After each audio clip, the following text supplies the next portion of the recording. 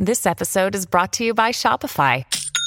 Forget the frustration of picking commerce platforms when you switch your business to Shopify, the global commerce platform that supercharges your selling wherever you sell. With Shopify, you'll harness the same intuitive features, trusted apps, and powerful analytics used by the world's leading brands. Sign up today for your $1 per month trial period at shopify.com/tech, all lowercase. That's shopify.com/tech. When you need mealtime inspiration, it's worth shopping Kroger, where you'll find over 30,000 mouth-watering choices that excite your inner foodie. And no matter what tasty choice you make, you'll enjoy our everyday low prices, plus extra ways to save, like digital coupons worth over $600 each week. You can also save up to $1 off per gallon at the pump with fuel points. More savings and more inspiring flavors make shopping Kroger worth it every time. Kroger, fresh for everyone. Fuel restrictions apply. All of a sudden, the world displayed across my computer screen. It was Earth, but the view was from space. A red box appeared on my screen that surrounded Earth. Text flashed across the screen. It read, "Target acquired." My heart fell through the ground. Who was targeting Earth? Could it be another country? Maybe Russia? An alien race, possibly? Who would want to destroy the whole Earth? Cold sweat ran down my neck as I retracted how I even got here. As a cybersecurity analyst, I never considered my job of any importance. My work days were rather mundane. I mostly dealt with small companies and government contracts. My horrifying ordeal all started when I traveled to downtown Chicago for work. My task was to enhance a company's cybersecurity system. I finished up the job and left the building. While walking back to my car, a dark van with tinted windows pulled up. A side door opened and 3 men dressed in all black yanked me in. A bag was draped over my head, and I felt the cold barrel of a gun shoved against my neck. Hours passed by, and then the bag was finally removed. I opened my eyes and looked around. I was in a huge, empty airline hangar. There were 3 officers standing in front of me with unmarked uniforms. One of them said, "Your country needs you. Your skills can save all of us." Me? How could I possibly do that? I replied. One of the officers motioned for me to follow him. He led me to a confined room within the hangar. It contained a massive server tower and a few computers inside. "There is a threat out there and we are attempting to locate it. Your skills may prove useful. So what do you say? Do you want to help us?" he asked. I knew I probably didn't have a choice in this matter. If I refused, they would likely force me to do their dirty work anyways. I played along and replied, "Yes, I would love to be of assistance." The officer filled me in on the details. "We've recently detected signals across the internet, which seem to be coming from a source other than our planet. At first, we thought maybe these were random signals that couldn't be properly triangulated. However, after a deeper search was made, we discovered that none of them seemed to have any of the same type of coding that we use here. All the messages seem to be originating from one particular dark website. We aren't entirely sure if these are extraterrestrial messages, but we want to be open to the possibility just in case." "You're telling me aliens might be using the dark web to send us signals?" I asked. The officer responded, "That possibility is still on the table. We will provide all the intel we have gathered thus far. Perhaps you can track down the source from there." The officer gave me a handful of encrypted messages and their source code along with the website's URL. I was fascinated by the complex algorithms used to encrypt these messages. It was unlike anything I had ever seen before. It took almost all night, but I did manage to break through. Their decrypted messages shocked me. It seemed to be a conversation between 3 people or beings. The usernames were A12, X53, and Z2. These were most certainly code names. X53 started the conversation by saying, "We need to eliminate them." A12 replied, "No, we put them on this planet for a reason. Much of their technology has also proven useful for us.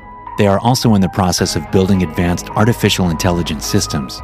They are on track to merge with machines like our civilization did 300 years ago. Once they completely merge with AI, we can reveal ourselves to them and fix their planetary problems." Z2 jumped in. "I agree with X53. The human experiment was on a good track, but their evil tendencies will be their downfall, and they could actually harm us with artificial intelligence." A12 replied, "Even if an evil country develops a sentient AI, we already put in the proper protocols to stop it. Humans have a unique perspective, and they could be useful in helping us figure out the questions of the universe." I didn't know what to make of the messages. I decided to go to the dark website link where these messages were originally extracted from. The link brought me to a dark screen. All of a sudden, a video feed of our planet popped up. Above the video feed was the same strange code as before, but my algorithm translated it almost instantly. Target acquired, it read above the video. This had to be a bad dream, but it only got worse from there. Within the source code, I found logs of missiles with trajectory calculations for major capitals, not just in our country, but all around the world. Then, to my utter shock, a chat box opened. I recognized the username as an earlier one. He was typing in plain English. It was X53. My stomach churned. "You've shown exceptional skills for one of your kind," he typed. "What do you want with us?" I dared to ask. His response made me shudder. "Your planet is not suitable for life. Your kind do not deserve it.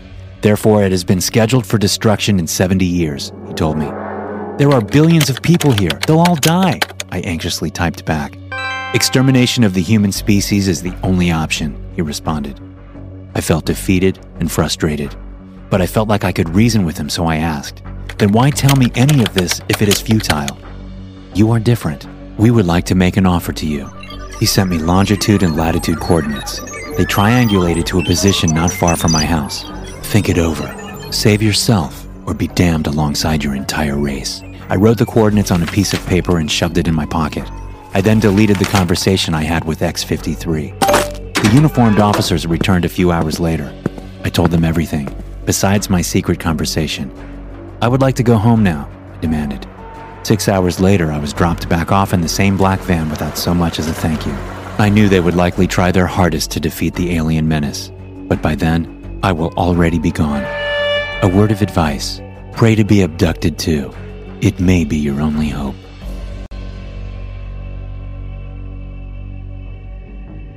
You want to join the frat house? Then you need to pass the hazing. I thought that maybe I was going to have to drink a whole gallon of milk or go streak naked across the girls' dormitory.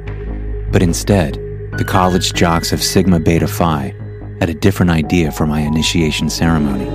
"There's a database on campus of all the bad shit they've caught us doing. Your job is to hack into it and delete it. Give us a clean slate." Maxwell, the frat house leader, told me. I regretted bragging about my computer prowess now, because I knew that the college likely had better firewall security than any of the other intranets I had managed to bypass in the past. Still, I wanted this, so I agreed and got to work immediately. I had only 24 hours to finish the task, so of course I stayed up late trying to figure out the different encryptions. By 3:30 a.m., I was running on fumes, hardly thinking straight. And then somehow, I cracked the encryption. I was in. The firewall was down, and I could see every single file the school had on all of their students. Initially, I was so excited I almost texted Maxwell the good news. Then I had second thoughts. He had practically threatened me to find and purge this information.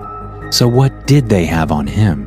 Could I blackmail him to give me a better position in their social hierarchy? I typed in his full name under the search bar and found a slew of security footage for him, each with a timestamp and date. This was definitely the jackpot. I opened up the most recent file and watched eagerly, hoping it would be exactly what I needed to settle the score. Instead, I saw a group of figures on the college grounds, all dressed in blood-red cloaks, circling what looked like a naked girl in the middle of a field. I suddenly realized that they were chanting. Then they started to cut their wrists to draw blood and paint some kind of symbol on the ground. Maxwell threw his hood back and told the others, "Our sacrifice begins tonight. Join me in prayer, brethren," he ordered. They all started to stab the comatose girl over and over again. I logged out immediately and felt a sick and awful lump in the bottom of my throat. This wasn't a frat house. It was a cult. Frantically, I tried to think of what to do. My only option would be to distribute these videos across the web. I know how to access the most remote corners of the internet, where stuff like this can spread like wildfire. So I logged back on and contacted a seller on the dark web black market. "Cult videos are hot right now, so this should definitely bring a pretty penny," he said. "I don't care about the money. I just want to make sure they can't hurt me. Call it leverage," I told the seller. He insisted on wiring payment to me anyway, and I'll be honest, I was so sleep-deprived I agreed to anything just to end the conversation. afterward, I crashed until the next morning. When I did wake up, I checked the database again and found that all of it had been wiped clean. I initially thought it must have just been my brain fog conjuring up the whole thing. Then I saw 2 emails. One from the seller thanking me for the videos, and another from the vice principal's office requesting my presence. I swallowed another big lump and hurried over there immediately. "Is everything all right?" I asked meekly as I entered the office. They didn't say a word. Instead, they turned their monitor around and showed me the same disgusting ritual I had seen the night before.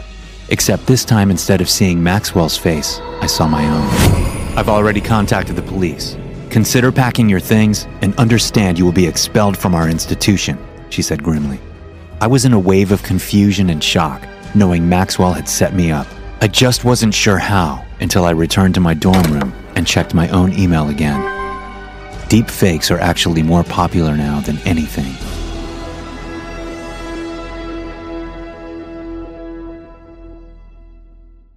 Thanks for listening. If you're tuning in on Apple Podcast, please take a minute to leave a review. Your review directly helps the podcast grow and allows me to continue coming out with the best horror stories on the internet. Thank you so much.